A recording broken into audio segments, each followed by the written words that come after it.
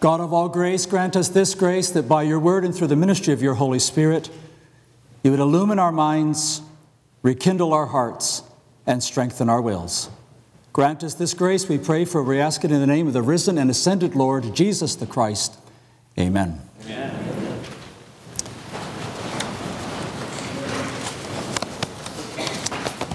I'm deeply privileged to be in your company this weekend. A guest from Canada, as has been observed a number of times, privileged to be part of the Parker Lecture Series, and in particular on this first Sunday of Advent, to bring the ministry of the Word. And pray that indeed God would grace us through this Word and by His Spirit. As was noted, on this first Sunday of Advent, both the Old Testament reading and then just now the Gospel reading remind us of something fundamental to the celebration of this season of the year. That we come into this day, the first Sunday of Advent, mindful of the second Advent at the consummation of Christ's kingdom. And we are reminded of this through the window that is given to us into another sphere of reality. Advent 1 and Advent 2 are both powerful demonstrations of the capacity and grace of God to bring heaven to earth. Advent 1 and Advent 2 are about this sphere of reality being invaded by and infused by the wonder of heaven, heaven on earth. Christ comes down and takes on flesh, Advent 1. And then Christ comes down and establishes his reign of justice and peace, Advent 2. Even so, come Lord Jesus. You all likely know of the gospel reference in the Gospel of Luke to how Mary, early in the narrative, is described in this way: she pondered these things in her heart.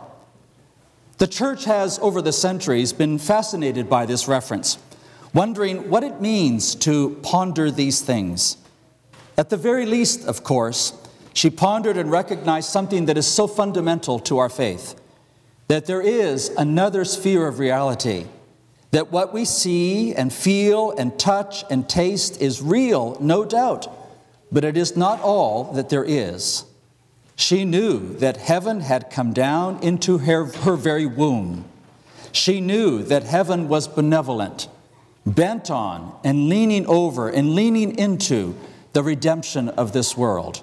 She saw the big picture and appreciated that even though this world may seem so very wrong in so many ways, there is hope. All is well and will be well, to reference the line from Julian of Norwich. Advent is about the intersection of heaven and earth. Not in a way that suggests that earth does not matter. To the contrary, the things of this world, our lives in this world, our relationships, our work, they matter a great deal. And yet what we know is that this world deeply depends on the grace that comes through the Christ child. That is our only hope. And thus, a suggestion. To be truly engaged in this world, in our relationships and in our work, requires an appreciation, an orientation, a vision, perhaps, a better vision of heaven and earth. We know that this world matters, but we know that there is more than this world, and that more is grace upon grace upon grace. And the genius of a full and rich Christian walk is that we sustain this deep awareness. We ponder these things. Yea, more, we live as those who are deeply engaged in this world, but with a mindful dependence on the benevolence of heaven. How do we do this?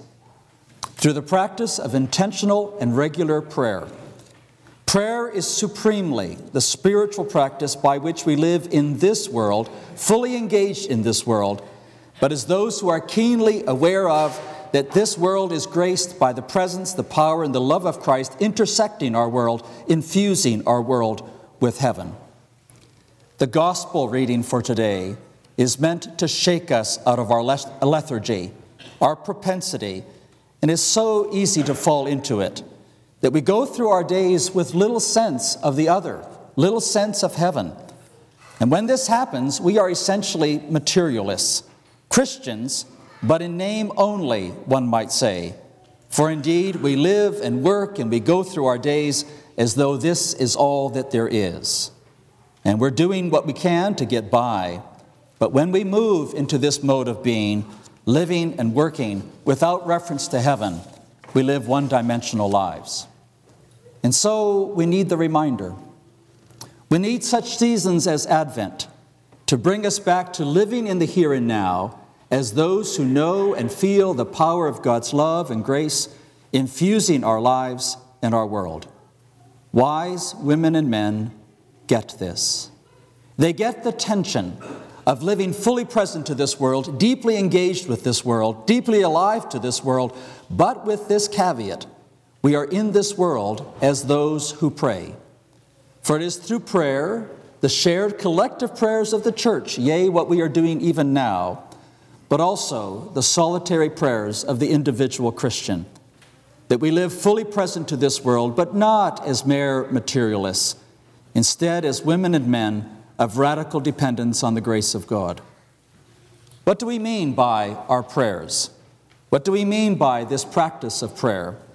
The Christian spiritual heritage suggests that it's a daily, personal, solitary encounter, 15, 20 minutes perhaps, no more, where we give thanks, where we make personal confession, where we read Scripture, where we pray a psalm, where we make our petitions, where we ask for the grace of God for this day. For some, this is how they will begin the day. For others, of course, they will start instead with coffee and then move to their morning prayers. For others, yea, I got an amen there, good. For others, yea, it will be after the rest of the household leaves, the kids have gone to school and all is quiet, and then they will move to their morning prayers.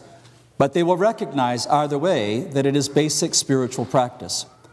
When we neglect our daily prayers, we become materialists. We lose our connection with heaven. And the temptation is always there to neglect our prayers for any number of reasons. But here are 3 reasons to which many, if not most of us, are subject. For some, they give up on prayer because seemingly it is not effective. It just doesn't work, they say. It doesn't make any difference, so why bother? For others, they are simply consumed with the stuff of life.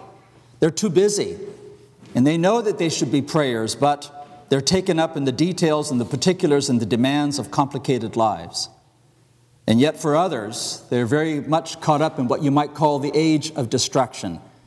They might be inclined to prayer, but they cannot resist the pleasant sound of their phone, and they wonder, who is texting? Or they're consumed with the news of the day that is available to them at their fingertips. On the first, that it doesn't work. It's merely a matter, frankly, of perspective and impatience. We are looking for short-term solutions to deep problems. We are inclined to think that even if God is there, God is too busy for us, not present to us, at least not in an immediate and gracious way. And we need to learn to trust God to do God's work in God's time. On the second, on our busyness, here too we are impatient and lacking in perspective. Our minds are so focused on the circumstances and demands of our day that prayer seems almost like an interruption. And the temptation is to think that, well, it can wait, if we get to it at all, of course. But the wise among us know better. They know that our busyness is a poor excuse for indeed, part of the reason why we are living busy, frenetic lives is precisely because we have neglected our prayers. Hear me. The lack of prayer is not a symptom of busyness, but the reverse is the case. We are living consumed, busy, frenetic lives precisely because we are neglecting our prayers. For it is through prayer that we come to clarity and peace about what it is that matters most and what it is we are called to do. On the third, living in an age of distraction, there is no doubt, sisters and brothers, that this is a huge problem. As I serve as the president of an undergraduate university, the average age, 80% of our students are somewhere between the ages of 18 and 23. Is the word addiction too strong a word to describe what is happening amongst the emerging generation of people for the church and for our society? They are so consumed by this compelling call of their devices that they cannot hear and be attentive to the God who is present to them through their prayers. There's no avoiding this for them and for you and me, that in an age of distraction, we need to be intentional. Times of fasting, perhaps one day in 7, when we turn off our devices. Perhaps in a season of the year, Advent or Lent, when we turn from and turn off the phone for substantial hours of time. We set the devices aside. We do not begin our day by checking, but wait. Or we head out for a walk and we literally leave the phone at home.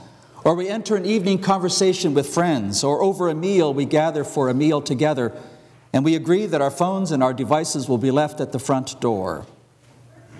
Perhaps in this Advent season we resolve afresh. We recognize that prayer is indispensable to our lives, that we deeply and truly want to be women and men of prayer.